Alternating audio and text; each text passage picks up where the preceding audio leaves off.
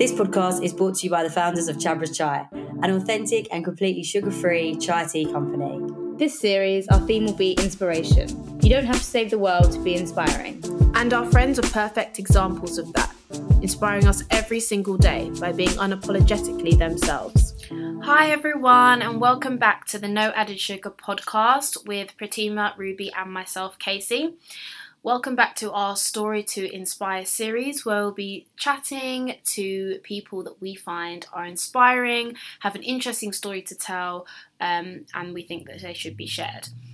Today we are joined with our very, very dear friend Amani. Hi everyone. Why are you so shy? I don't know. We met Mans in first. Well, Pratt and I went to uni with Amani, and we met in first year. And we got really close from one ACS event that we met you at. The one of the few that we went to. I think that was the one and only one we went to. Yeah, That's all you needed. Yeah, It wasn't for us. Anyway, we met in first year. We hung out a lot. You was always at my flat.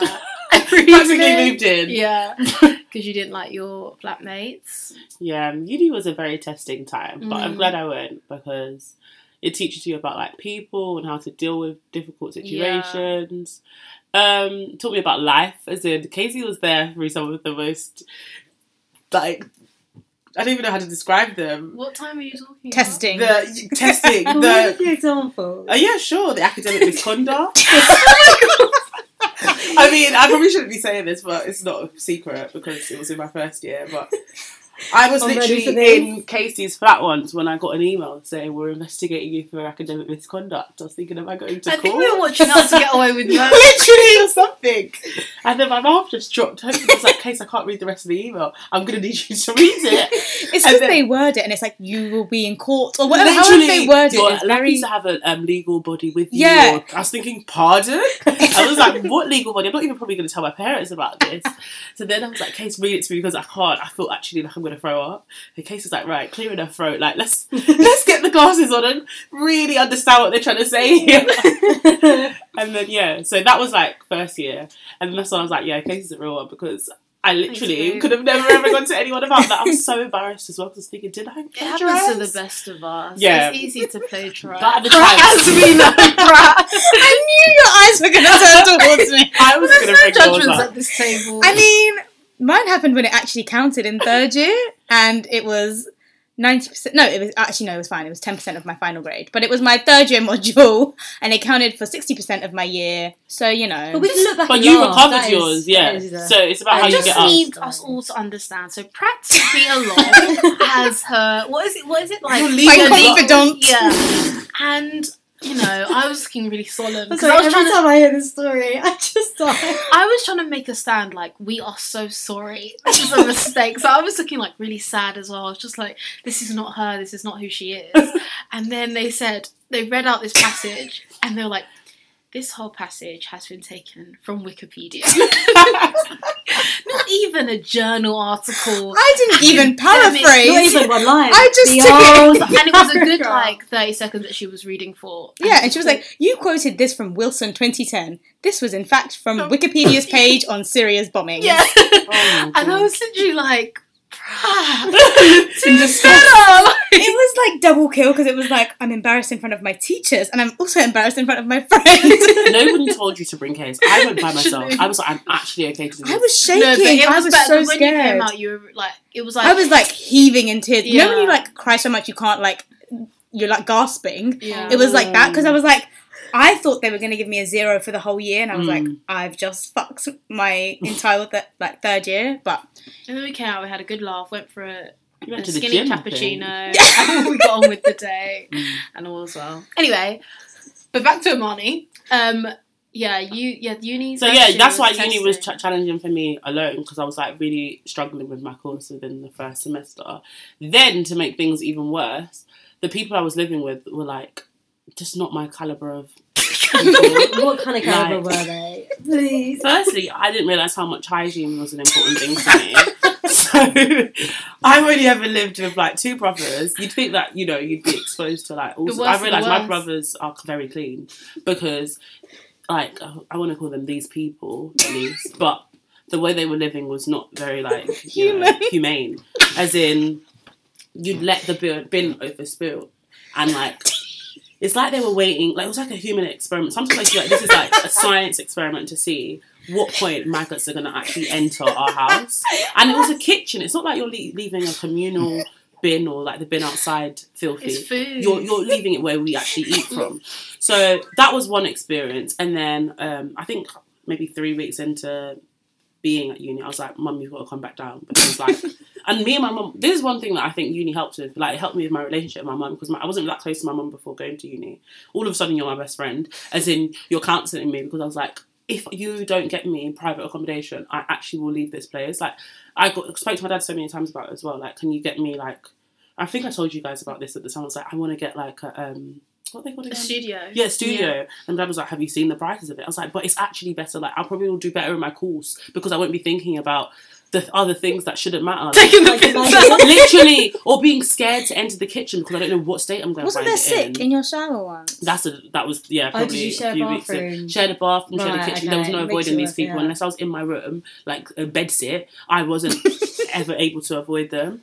So my mum came down once and she was like, okay, let's see what we can do. So my mum started sweeping our kitchen. I was thinking, Mum, don't tidy up for these people. We have a cleaner that comes once every week. The minute she's gone, she used to give me, like, dirty looks and stuff. And I was thinking, I wish I could tell you that it's not actually me making this kitchen look like this. It was the rest of them. There were 7 of us as well, which I think It was so small. horrible. To be 7. Literally, because some people who I have thought the you same... guys were in the same accommodation. It's, I might as well have huge. been. Like, there's different types. So there's, like, you get your own private bathroom, which is what me and Pratt had. Oh, okay, yeah, because And you then- guys had a nice living. I had a little ensuite going on. Lucky for some. Did you end up changing then? No. So the whole year you lived with I had to these- suck it up. Okay. But then I was like practically bringing a sleeping bag to Casey and be like, I'll make my dinner there. Like, EastEnders? Question mark? Literally. Even if Casey wasn't home, I'd be knocking on the door like, let me in. Literally, I'd change into my pyjamas. I'd be like, right, going over to Casey's. It'd only be to the point where I need to, like, actually go to bed. But then sometimes it was like, no, I'm not even going to go. If both had late starts, I'd be like, I'm staying around, sorry. Like, Single bed. literally huddled. That's what I was like. But that's how you know that the situation was so bad. Like, at one point, when did it get really bad? I think this is when there was like an argument. I think, what happened? There's so many times. Okay, so I lost quite a close friend of mine from secondary school in first year. And I found it really hard. Like, I went back to London for his funeral and stuff. And then when I came back, Pratt, Case and One of our friends. at the time all came round to see me. And then, like, because previously I'd said to my housemates, do you mind keeping it down during the week? Like, they always used to go out. Like, it's not Freshers' Week anymore. Like, you've got to start being considerate past that point, in my opinion anyway. Like, you can't keep coming in at 3 a.m. and banging on the door and, like, being all stupid and drunk. Like, we've got lectures in the morning. So anyway, I invited people. I don't even think I invited them. They just came to just see how I was getting on. And then one particular housemate knocked on my door like, guys, it's 11 p.m. You need to leave. Oh, no, it's 11:03 or something stupid, like, down to the minute. Like, you need to go because it's really loud. I was thinking, who are you to tell me who I'm allowed to have around? Like, what? Also, she knew the situation. She knew someone had passed away and you were, like, speaking to your friends and, like, we're consoling you. But you want But to be she a was bitch just about trying to it. do, like, tit for tat, like, you've told me to be quiet for some At 3 occasions. a.m. No, No, it wasn't even 3 a.m. It was literally before midnight. It was... No, I'm but trying to say... as in, you've told her at 3 a.m. to Yeah. shut up. Exactly, there's a complete This is difference. different, yeah. Exactly. And it's not even like we're having like a drink up. We were literally like mourning. Well, I was anyway. So I don't know what her problem was, but that's when I realised you're a nasty piece of work. But I would never have to talk to you after first year again. So you're never again. And I'm going to be honest, like, I've done some wicked things in my time. As in, Share it, sis. I was in this dark room. I think I smashed a glass once. This is going to make me sound so bad. But I smashed a glass once, like it must have dropped. And I deliberately didn't sweep it up properly. I deliberately didn't sweep it up properly because I knew this particular girl walked around barefoot and I wanted to teach her a lesson. Like, who told you? Who told you to not wear slippers? Like, Kay's would come round sometimes and be like, how do you guys walk around barefoot? Because it's not even like... And you've got maggots on the floor too. You're stepping in Literally, there. and there's 7 of us. Like, you're all stepping on this... It was carpet as well, so we don't even know what's buried deep within those... particles on the floor, like at least with like laminate floor or something, like you could see if it's dirty visibly. With the carpet, you don't know what's actually been there. So she was like walking around whatever, and I heard her go, "Ow!" once from my room, and I had this really sadistic smile on my face. Oh my god! And that's when I realised this is not healthy. You're making me think of bad things, like bad ways to get back at you. And I was like, yeah, well, you need to get yourself out of this environment because it's toxic. And weren't you singing once? And she like... Oh, that was a different housemate. So that was her little best friend. Because this is telling me that they were so well suited in that house that they didn't bother make friends out of the home. And I think that's why they were kind of distant with me, because it was like, how dare you make friends with people who aren't living with you? Because they were all quite close. And I was like, they'd invite me out and be like, oh, no thanks. Like, no. But they'd go out. So 2 of them got on really well and they were close friends. And one girl who I was actually friends with first, because the rest of them hadn't arrived. Like, I think I arrived on the Saturday and so did she. And then everyone else came on the Sunday. So I must have been singing once in my room, and then there was like this online forum thing that's like anonymous. Like, oh, I can't remember what it said. You guys remember? It was about a bear or something. What was that? This guy? gorilla. Chewbacca. No, it wasn't gorilla. Chewbacca. Oh, that's it. When my housemate sounds was like Chewbacca. Which now that I I think about it, it's actually smartly racist. Because when I googled, I didn't know who Chewbacca was. When I googled it, I was like, "Are you actually like trying to make some direct reference as well?" Like, because obviously we're not of the same origin, so you saying that is mainly partly offensive, but it's whatever. She said you sounded like Chewbacca. Yeah, maybe because she knew that if she said, "Look, I'd actually feel no type of way about bursting into your room that second." Then I think the final straw for me as well was once, because we had a group chat, I came home and there was like sick in the shower, like one of them. There was 2 showers and I was thinking, who on earth has done this? And then they've done it and left it as well. And that makes my second question is, why don't you throw up in the bath? I mean, in the toilet. Why is it in the bathroom where everyone else has to still use? And the cleaner wasn't coming for like another 4 days. And I know how dirty they are, that they would never use their own initiative to clean it themselves. So I said, like, has someone been sick? And I took a picture of it. And then the same girl that had the glass incident was like, even a retard could tell that that's not sick. And I was like, right. I locked myself in my room. What is it then?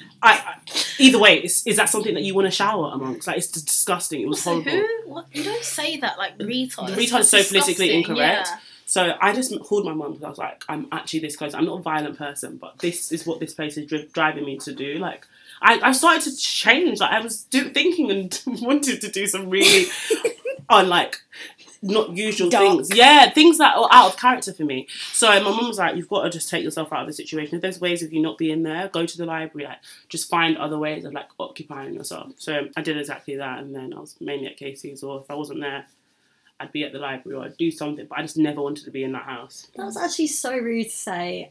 Even a retard would know that's. I know. Like, what is it then? Like, and you're at university. Why the hell are you using such a politically incorrect? She worked with kids as well. I feel like you're just so like consider your whole life. It just like is like an example of how like uni can be either a time where it's massively social, or it can be the complete opposite and you feel really isolated and alone, because it's a whole different environment where you're not with your friends that you've grown up with. It's like you're still meeting people, you're still getting to, you don't know these people that well, like, and you're forced to live with them. It's like a jump. Like, even if it was people like when you were in school, you're kind of forced to get along with people in your class or whatever, but then you get that little escape when you go home. Yeah, you don't have to live with them. I'm actually coming back to you. I'm waking up to seeing you. Like, it was really, really claustrophobic. But I love second year. The best part of first year was actually the house hunting bit, because that was the bit where I was like, excited to get away from them. First year was definitely the worst year. But it shouldn't have been, because everyone's like, that's the year you have the most fun. Yeah, but I feel like you're thrown into this environment with people that you just have to live with, and then you feel some weird kind of way if you don't like love them. But but then again, it's like they're random people. Yeah. You find your real It's friends. like being on like a Celebrity Big Brother, or not Celebrity, like just Big Brother, like any type of show where you're forced to get along with people, but obviously the only difference is we're not on camera or something. But I feel like at some point it's... You would have been hilarious on camera. Oh god, they probably removed me from the house because I would have been seen as a threat or something, because at some point I was like, there's this much stopping me from taking actions into my own hands. Especially when everyone's telling you like having the best time at uni, like, oh my god, uni's sick. it like makes you think about like, am I having as good time as they are? Yeah. I feel like we need to ask you about what you're doing right now, your life beyond uni. You said you were really interested and you've been trying to explore the music industry. Mm-hmm. Tell us a bit about what you're doing in that space. Sure. So since uni, I graduated in July 2017, and we're now in 2019, which is crazy because it's coming up to 2 years. Those since 2 years graduation. have flown by. And I'm trying to count the things that I've done, but no, I'm being silly. But then you say that, but then you think about it, and you're like, 2 years, like, I don't know. I think it's because maybe I'm quite ambitious in the sense that I know what I want to achieve over a certain period of time. And if I haven't achieved that, like even my 2019 list, I'm like, oh my God, we're nearly 3 months in. What have I ticked off? Like, I can be maybe a bit too over ambitious sometimes when life doesn't always work like that. Like things can come after like 5 years of grafting for one thing, but I just, not that I want everything now, but I try and be quite like strategic in how I attain my goals. But yeah, when I finished, I went on to contact like every single radio station that I'd ever heard of or that had been of relevance. And the funny thing is, where I'm working now representing, Casey had sent me stuff like months before. She was like, Molly, this would be something of interest to you. Like, you should contact them. And I was like, yeah, I didn't hear anything back. So then I took things into my own hands. I was like, let me just contact their station manager, because I'd seen like with a lot of other radio stations at the time that sometimes they say to contact the station manager directly rather than go to like the generic contact address on their website or whatever. So I did that, and I was like, can you forward this to this person of interest? And then he got back to me straight away and he was like, yeah, sure, do you want to come in this Friday for like a chat or whatever? I was like, oh, great, come in. And then I went in and I was like, how do I get involved? And he was like, what most people do is they like allocate themselves to a show that's already existing as like a broadcast assistant. So then he was like, just listen to the show, get a gist of the type of shows that you like, and then see if the person has a broadcast assistant. At the time, the person who I'm working on the show now didn't have one. So I think I had a chat with her and she was like, oh, do you want to be my broadcast assistant? And I was like, yeah, sure. And then we just went from there. And it was great because it's weird now that I don't see us as not knowing each other like before. Like it doesn't feel like we're just paired up. It feels like we're actually friends. And I like see her, I meet up with her outside of radio now, and like we can actually have like a normal relationship where it all started from just me wanting to like learn as much about radio as I could. Started at the station more on breakfast, but now it's drive time from 4 till 7 on a Tuesday. Tune in! 107.3 FM. So and what music is it? So it's varied. Our show plays a bit of drill, R&B, bashment, Afrobeats. Sometimes you'll hear the odd house. So yeah, I got involved with Represent, and that was only 1 day a week, and I knew I still wanted to do like so much more. So I was contacting like so many people that I knew. Like I knew one lady that worked at the BBC prior to graduating, and she'd given me so much advice. And I was one of those people that like, no matter how many times I applied to things, I would just never get back. I remember having a conversation with Casey in third year, like, because Casey was always going for interviews, and I don't know, it was good to see that you were so driven, because it's played a huge part in like how successful you are now. But I was focused on my dissertation in case I'll come back from like another interview or another assessment day, and it was like, oh my God, I don't want to finish and not have at least had a test of like what it's like to be in an interview setting or something. I didn't want to just throw myself into the deep end post-graduation. So I was applying to all of their like placements online and stuff like that. And I'd get to maybe like the critical reasoning test, and then I'd be like, thank you for your interest. And then that generic email, and I'd never hear from them again. Yeah, like I could probably memorise it. Unfortunately, on this occasion, we're not able to give you detailed feedback because of the high volume of applicants, but we wish you the best in your future endeavours. I was just like, okay, I get it. So then I didn't even get that far. Unfortunately. At some points I was looking for the bit where they're like, but we will bear you in mind or something. But yeah. So I was never good in that part. So I realised for my sector in particular, it was more about connections. And I'd heard that a lot about like the media industry anyway. So I was like, you know what? I hate nepotism, but sometimes you've got to just make the most of what you've got. So I used my contacts and then did some like volunteering at a company who celebrate like BAME achievement. So people of black and ethnic minority backgrounds who are like doing well in their particular field. So I was an editorial assistant for that. And then when I was at their gala, which is in every Black History Month, so every October, I met Ronke Phillips, who was like the ITV correspondent for the past however many years. And I was like to her, oh, like, I'd really love to work there and like maybe even do like a shadow day, whatever's on offer at the time. And she was like, yeah, take my card. And I was like, oh my gosh, like, cherish this card, like, didn't lose it. And then emailed her, I think the following morning, because like I've always been told like networking events, like you have to do it whilst you're still fresh on their memory. Definitely. Even if it's like just a line like, hi, I met you last evening, here's my CV attached, and then follow up or whatever. That's a good tip. Yeah. So she got back to me like, oh, great for contacting me so promptly. Like, that's already like a great sign of a journalist and stuff. She was like, I'll definitely bear you in mind for future things. And I was thinking, oh, she's just saying that. Like, everyone says that because they kind of have to. Like, maybe she didn't want to seem rude. And then like 3 months down the line, she was like, hi, Marnie, haven't forgotten you. There's actually an ITN open newsroom day if you want to come down. I was like, oh my God, clearing my schedule. Like, have to make it available. And I was so excited. I was in the gym and I responded in the gym. And I think I had like a typo in my email, but I didn't realise that there was someone CC'd in. So she privately responded to the email like, hi, Marnie, great that you're super keen to be on board. Just one thing to bear in mind, because obviously, you know, even though I know that you're quite an intelligent and intellectual girl, the person that I've CC'd in might not necessarily think that you're the best, like, suited. I was thinking, oh my goodness, only me would not wait till I'm home. Yeah, and I'm glad that she did it privately. She could have called me out like, what? I didn't understand that last message, but she just... Did you mean... Yeah, exactly. So I was like, oh gosh, won't be doing that again. So everything I ever sent her past that point, I was like proofreading, like literally. I didn't even like sending it off my mobile. And I think around that time, Prince Harry and Meghan were visiting Represent, because Represent Radio is like a social enterprise, so it's supported by the Royal Foundation. And this was like not long after the time that Harry had proposed to Meghan. So there was like already a big hype around them anyway. And I was like, oh my gosh, I want to be there on that day, because like it would be such a great networking opportunity, because literally every top broadcaster in the country was there to like film it.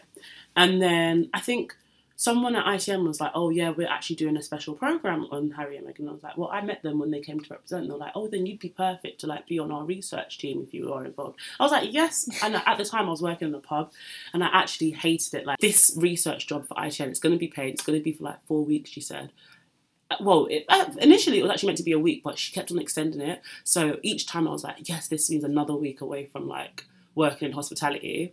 And then I think she was like, do you know what? Do you want to work on the actual day of the wedding? And I was like, oh my gosh, that would be amazing. Like, I want to go to Windsor. Like, it's not going to be like being a guest at the wedding, but it practically was, because there was so much flexibility. I got to chaperone like Oswald Boateng, for example, who's like a huge fashion designer, and he was commentating on Meghan's dress. So it exposed me to like such a high caliber of people, like like-minded people as well. Not just, I think it's always good to like be around people who are doing way more than you, because then you never lose like inspiration of where you want to go. So yeah, I worked on the royal wedding, and then from there, I think the editor of the programme was like, oh, we're actually looking for freelance A&Es, which is an assistant news editor, too, so maybe we'll be able to keep you on after the wedding. I was like, oh my gosh, like literally God is answering all my prayers right now, because I didn't want to do the royal wedding and be like, oh, so you did it and you're still back, sort of thing. Like, I wanted it to be like, no, I've done it and now I get to hand in my resignation. So I did exactly that. I was like, let me just take a risk and leave, even though I'm freelance, and just hope that like the work's consistent, so I won't ever need to go back to them anyway. And that actually happened, because obviously the wedding was in May or April. Yeah, April, sorry. And then that's around like holiday season anyway, when people start to gradually use up all their leave. So they always needed me in, and I was like working like so many hours. Like, everyone would be like, oh my God, it's amazing that you're like working at ITV News. And I would be thinking, yeah, but I'm actually dying. Like, I'm waking up at 4 a.m. Like, I'd have a cab outside my house at like 4:30, because obviously the transport's not running, so they'd offer you a car, and at first like, oh, this is an amazing perk, like I get longer in bed, I'll do my makeup in the car, like it's so glamorous. But then it was like, no, actually in the car you need to be spending that time watching the last night's bulletins, like news bulletins, because they're going to want to know what we're planning for the day ahead. So it was like every break you get, it wasn't a real break, it was more like catch up time, because unless I'm staying up until 10:30 to watch the evening news, I'm going to be kind of lost on what yesterday's breaking was, what further developments were coming the next day. So it was like, intense anyway, but it taught me so much about life. Like, I got to meet so many amazing people, I got to do so many interviews. When it did kind of come to an end, because there wasn't as many shifts, and they just thought that I needed more experience at like a smaller firm, because it was intense for like an entry-level job to start like bang in the middle with people who had been, you know, on training schemes, or like had done like courses for years, or started at smaller firms. It taught me a lot, and like there was some unglamorous bits. Like, some people would message me like, "Oh my gosh, how do I do this? Like, what you're doing is so amazing. Like, how have you done it?" And I used to find it overwhelming, because I'm thinking, I don't actually know what I'm doing. I might seem like I do, and this is a very like interesting thing with social media as well. I'm only going to post what I want to share with the world. I'm not going to be like, "Oh my gosh, so I went into work today and like I got in trouble by my line manager," or "I went into work today and I'm on a media course, I'm like literally failing everything." I'm never going to put that on there. I'm only going to show you like the highlights of my life. But I think some people just don't understand that concept of social media, and that it captures the best parts of most people's life. Unless you're a very brutally honest person, you're going to be like, you know, "I'm actually a bit depressed," and I don't think anyone particularly wants to always see that. They want to see like the happiest moments of your life, because it's a bit of an escapism. Yeah, and unless you're a celebrity, it's like, unless you're spreading awareness and you're a celebrity, yeah, like, why are you posting? Exactly. And does anyone care? Like, I just don't think if I was to put that up there, people would be like, "Okay, like, that's good to know." Or maybe like people would reach out to me like, "Is everything okay?" Like, I don't think it's a thing where like, I didn't feel like I was in a position anyway to start telling people like the negative parts of life. But maybe I was, because people were seeing like the highlights and getting a bit like, not depressed, but like thinking, "Oh, like, how do you get it sorted so quickly?" And it's like, I didn't. I'd posted that I'd like been to like some really cool events, but it's like, okay, that's not paying me. Like, I'm only going to put up things that are like making me happy. So I think, okay, January wasn't too bad. Like, think about that. But deep down, I knew that this wasn't like ideal for me. You know, you kind of have to be really determined to get what your long-term goal is, because a lot of people would think, "Oh, you don't even get paid that much as a journalist. Like, why do you want to do it?" But I think you've just got to know, like, if you love it, or if you're like passionate about something, money doesn't always come into consideration. It's like where you see yourself in the future. And you seem to really fit in the industry. I think why we were quite keen to get you on the podcast is that not everyone's journey is like so smooth sailing, and they come out of uni, they get the dream job, they're really successful, and their story is interesting, and bits of it are inspiring, but you're showing us another story which is like, I'm not working great hours, but I'm doing something I love, and I'm actually really good at it, and I may not have like had these moments in uni where I was like, "Oh my god, is this for me?"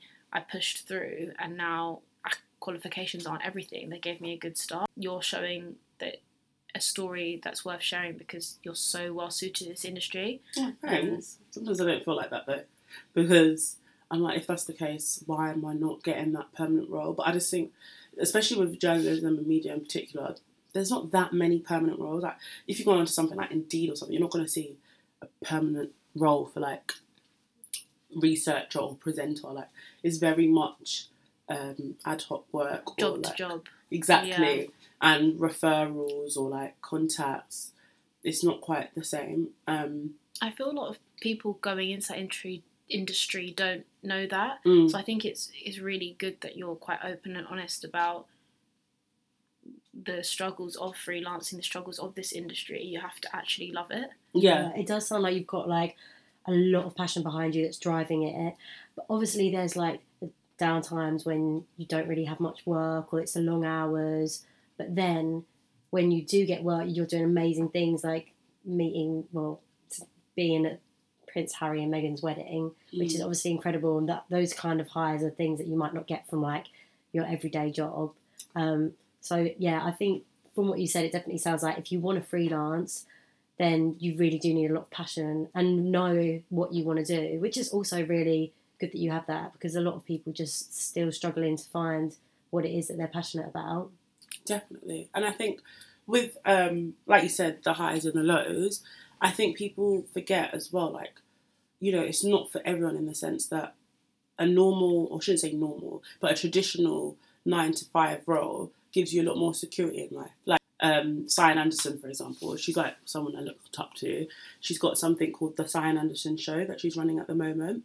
And it's like this feature called The Girls Talk, where she put on her social media like a few weeks ago, like anyone who's trying to get into like the media world or presenting, that doesn't usually do like sign up to things like this, like now's your chance sort of things. And they were just all giving us like their stories and their gateways into the industry. And I think it's so important to know that everyone's story is completely different. Like some people don't even go to uni. Some people start as like DJs and then transition into doing presenting, and like there's so many different paths. And even though I did a degree in social policy and sociology, I think that still carries weight in that it taught me so much about like society. How important would you say social media is for your industry and getting further and succeeding? I think social media is crucial for my industry. Like if you don't have, like I went to one training program I represent, and I'll never forget what one of the mentors was saying. She was like, if you don't have Twitter or Instagram, like it can push you so far back. Like even if you're not someone that doesn't take pictures of yourself, she was like, just take pictures and post it. She was like, you could take pictures, you know, maybe of architectural things or things you eat, or just like having like a blog almost. She was like, because people look for like your social media handle as someone, if you want to really be taken serious in this industry, it's like, okay, we're living in a digital age. You can't not have social media. Like it's there for our disposal. That's how people even know what you're doing, or people are able to like interact with you. Like especially at some of these networking events, I think taking numbers and even email sometimes is quite a personal thing. It's like they want to establish that distance, and the best way to be like, oh, let me get you on socials. Like that's even if it's LinkedIn, like a professional forum, it's just way better than getting someone's like contact number, because I think that's very intrusive. Now I'd never ask someone for their contact number. You're using Instagram and Twitter as like a professional part of your professional brand. Definitely. Okay. I think that's why I'm more conscious of the things I post now. Like, for example, when I went on holiday, you know, if it was my personal, I don't really see my Instagram as like my family and friends forum anymore. I've got too many people on there that like I've met in like different scenarios. So now I'm conscious of everything I post has to be reflective of the brand I'm going to portray for presenting, or the brand I'm going to portray for when I was like at ITN, for example. It has to be inclusive of that. So I might post like the odd like bikini picture or something, but in my head I'm always thinking, actually, would a future employer be conscious of that? Yeah. So it's about finding that fine line. And sometimes I've even thought to myself, why don't I just make a separate one?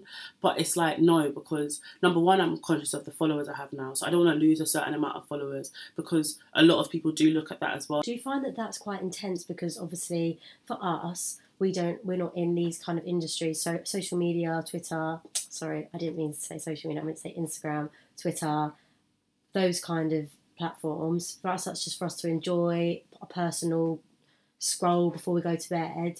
But for you, do you feel like it's like 24/7, you need to make sure you keep up with it and just make sure that you're on top of your game with it all the time? Definitely. I think you guys might know of more of what it's like from your Chai business account. That's what I was thinking. But from your personal, you've probably not got to worry about that. You can just come off of it and, like you said, have the occasional scroll. But for me, it's like if I haven't been on Instagram in 24 hours, like I'd actually probably have like a panic attack, like what's happening. Like obviously there's other ways, the traditional ways of knowing what's going on in the world, like picking up a newspaper or switching on the news.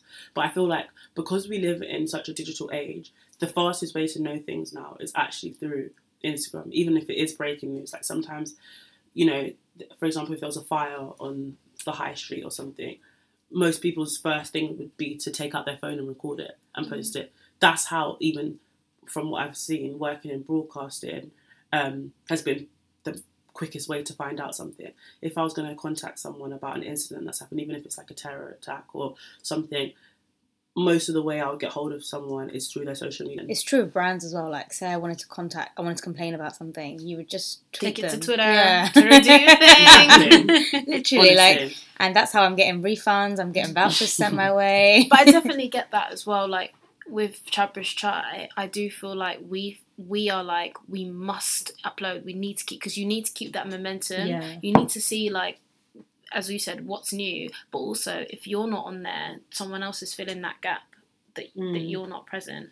And when you see those followers dip, it's like that we're losing momentum. Like something's happening here because people are losing interest in your content. Yeah. Do you feel that like affects you mentally? Like, God, you're seeing a dip. People aren't interested. Now my career progression is halted.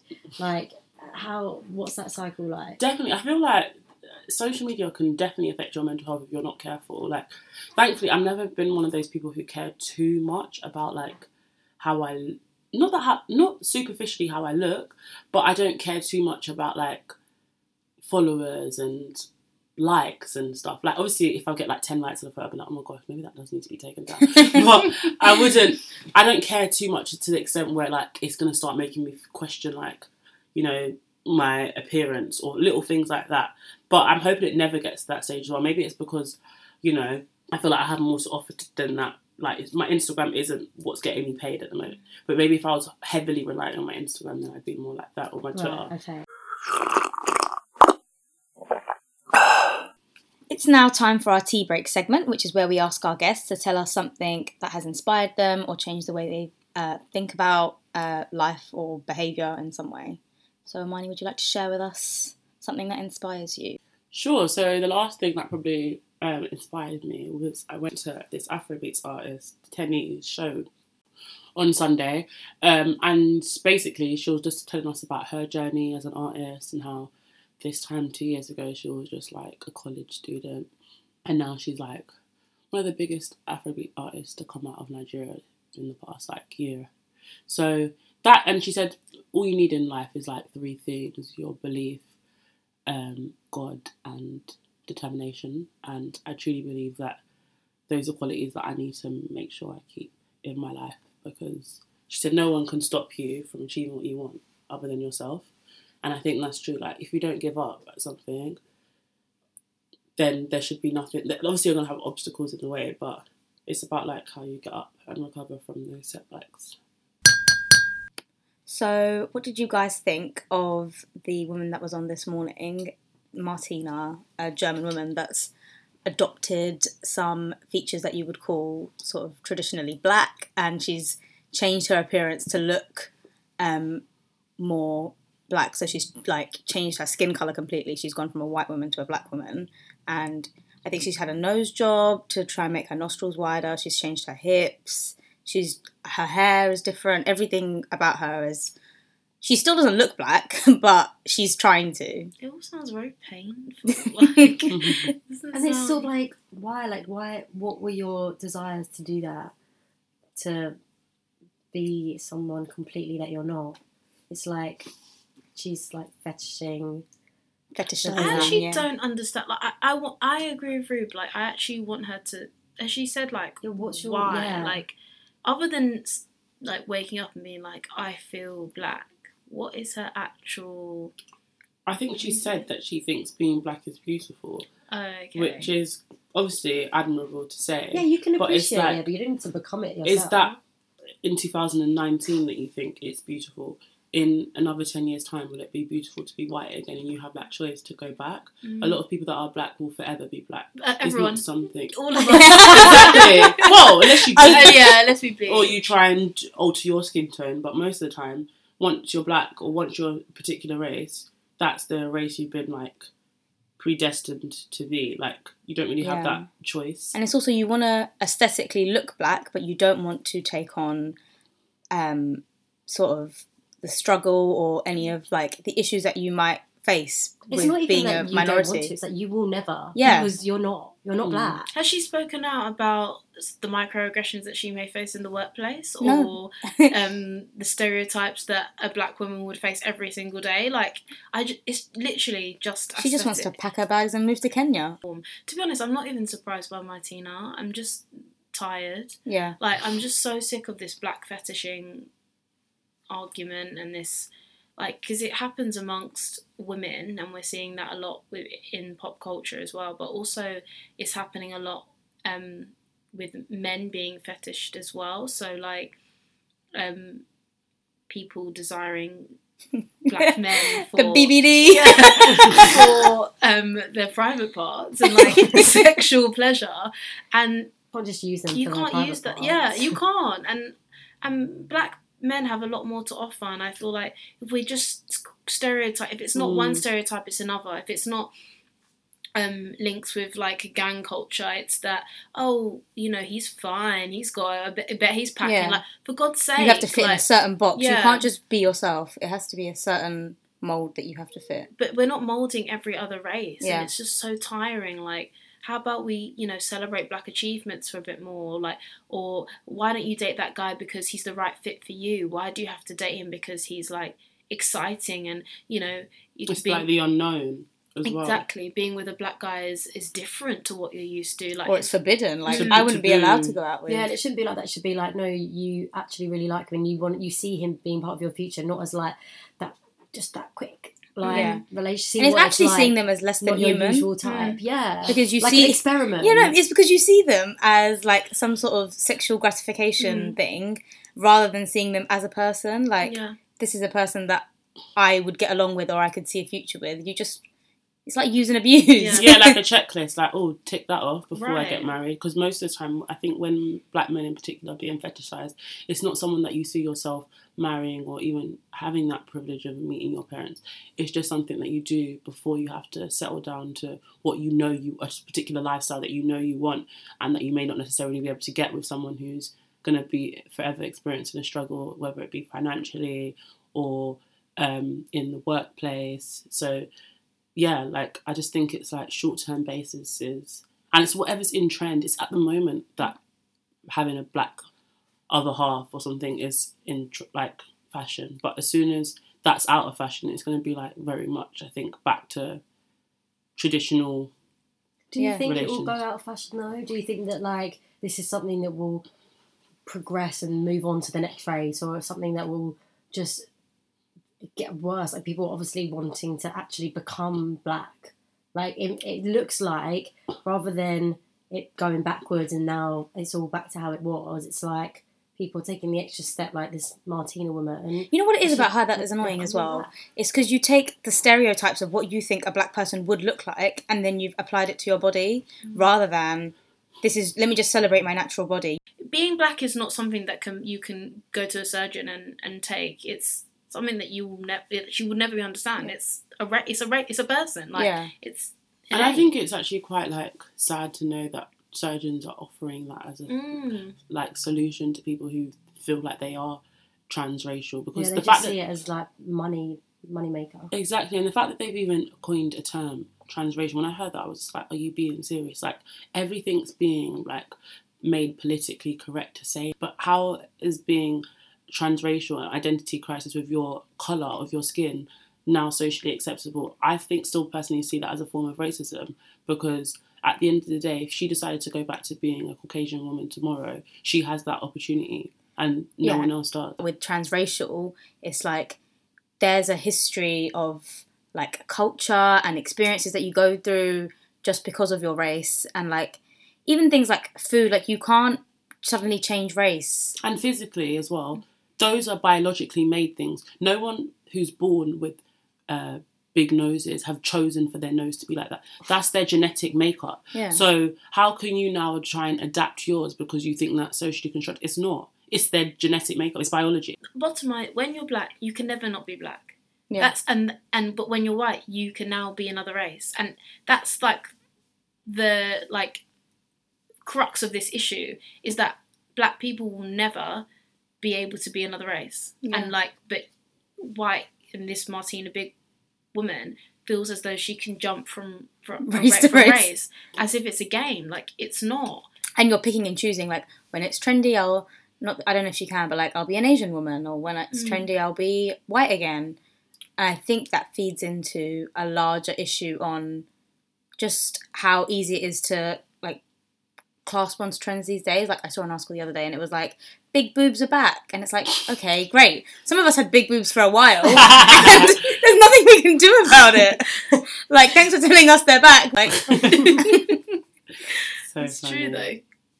And I think the fact that she thinks that her children are going to be genetically black as well is even more upsetting, because it's like, okay, some black people actually have that concern every time they consider having children. Like, do I really want to bring a child into this world when I know how they're being treated in this day and age? But she thinks it's a joke, like, oh, I can have a black son and he's going to go for everything that every other black mother worries about with having a son in this current society. I think don't she's even think she's delusional. I don't even think She's she's just thought delusional. about that. She Yeah. has. She said her doctors reassured her that her children are going to be black. No, as in like The I doctors don't. have reassured her, but I don't see how that. Because she's getting so much melanin injected in her that it will be passed. She's not well, and I think also like I don't think she's actually thought through what to the extent of what happened, what bringing up a black child means. What like, it encompasses. yeah, it means telling your child that you always have to try 10 times harder than everyone else. Like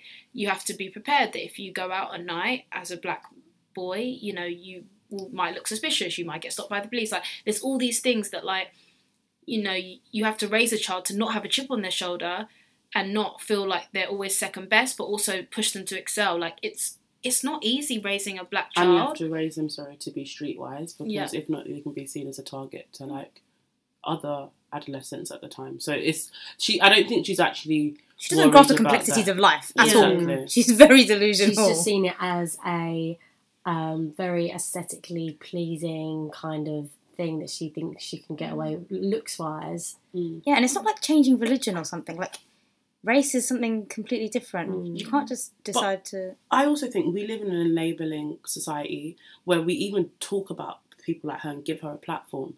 That's what it kind of, I think, encourages her sometimes to do more. Because if no one ever spoke about it or no one even did one story on it, I don't think she'd continue to try and be this controversial figure. It's like we keep on giving like light to people who don't necessarily deserve it. But it's probably out of fascination and like curiosity that this is happening. But at the same time, I feel like if she didn't have this media backing, she wouldn't be able to tell us that, oh, I'm going to move to Kenya, I'm going to raise a family, because no one would care.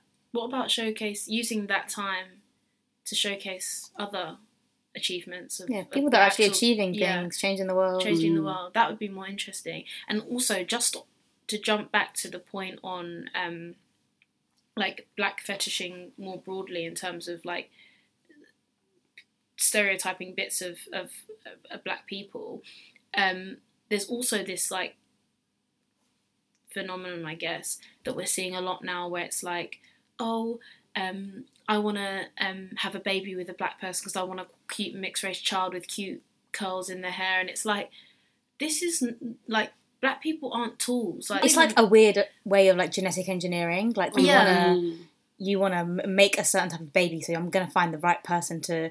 It's kind of like neo-Nazi-ish, to be honest. Like you want to genetically engineer someone to look a certain way. And it's like they want that mixed race child because it will have all the great things that are associated with being black, but just not too much. You just need to have more conversations about it, because certain influencers or certain celebrities will post things and not know how they're promoting this fetishization. But yeah, in order to address that, you need to be more mindful. Yeah, or just like actually have more platforms to speak about this, or have more people speaking about the fetishization of black women or any kind of race, really. Because I definitely, what you see are like from the little bits on Twitter or the little bits on Instagram. You don't see major discussions on this. And I don't think like ignorance is an excuse anymore to be like, oh, but I didn't know that was like wrong to do or wrong to say or anything, because we've lived amongst a diverse society. Like if you're from London anyway, I feel like you've been exposed to so many different cultures. Like London's one of the most diverse cities in the entire world. There's no reason that you should be like, oh, like I didn't know your natural hair was like that, or can I touch your natural hair? Like, you know, things that should be culturally appropriate to say and do now. So you can't keep on going on like it's because you're not exposed to a particular thing that you behave in such a way. Because as you get older and educated, you'll know what's culturally sensitive. And I feel like there's enough written and enough aired on like big platforms now that you can't just, For example, when there was a trend of going backpacking in Africa, ticking off the list was, for example, was taking a picture with a baby in your arm. Like, I just found that so dehumanising. Already making me feel inferior to you, because that person could be a long distance relation of mine. I already feel very separated from you. I feel like we're not on the same level playing field. It's the white woman's burden. It's like, I want to help take a picture and then leave, and I don't know what you've actually done to help them. Did you do anything long term to solve any of the issues with the poverty maybe they were facing? Yeah. So the school that you built, was that was their builders helping you because are you a builder? Yeah. Is that school still Because there? the next day the school has crumbled. Yeah. They are no longer receiving an education because you thought it would be good to make a school with your 2 bare hands. Like, It's those same people that are posting, went to Africa this summer. where? Africa is a big place. And it's the same place. Going to Asia. Where? Because I'm really confused. Are you going to Thailand, Bali, Laos, China, Japan, India? Even within these places, it's so diverse. Where in this country are you Where going? in this country? Like, it just shows that you have no real regard for the different cultures and the different types of people that you find within a whole continent. And it's not to say that humanitarian development is bad or there shouldn't be aid, but it's that you're going there just for like image, or you're going there for superficial reasons because you didn't originally want to help. You've gone there for 1 week or so and you've built a toilet. That hasn't helped anyone. Like, recognise the ignorance. Sometimes you don't realise you're being ignorant, but you just need to question, is what I believe, has it been influenced by some sort of like racialization in some way? Or you just need to question your beliefs, I think, a little bit more and not just take everything you see at face value. Yeah. So that's a wrap for this episode of the No Added Sugar podcast with myself, Casey, Ruby and Pratima, and our amazing guest, Amani. Thank you so much for talking with us today. Thank you. It's been a pleasure, guys. I hope you guys as listeners can take away some things from Amani in terms of paving your own path and kind of taking the highs with the lows, kind of the ups and downs of freelancing, the journalism industry and how to navigate your career within that. It was really insightful speaking to you, Man, so thank you. If people do have any follow-up questions for you, or just want to or even listen to you... Just don't follow. and like. Exactly. On Represent, Tuesdays, Drive Time, where can they find you, etc, etc. So if you want to listen to my annoying voice, then I'm joking. It's 107.3 FM DAB, so you can listen in your car. You can also listen to us online at www.represent.co.uk. And personally, if you want to find me on Twitter, it's Amani, AMANI, and then 2 more I's, _XO. And on Instagram, it's Mans, MARNS, _ can't even spell my name, _2 XO. Great. Thank you so much for listening to this episode of our Story to Inspire series. Please follow us on @No Added Sugar Podcast and like and subscribe on every single platform that we're on.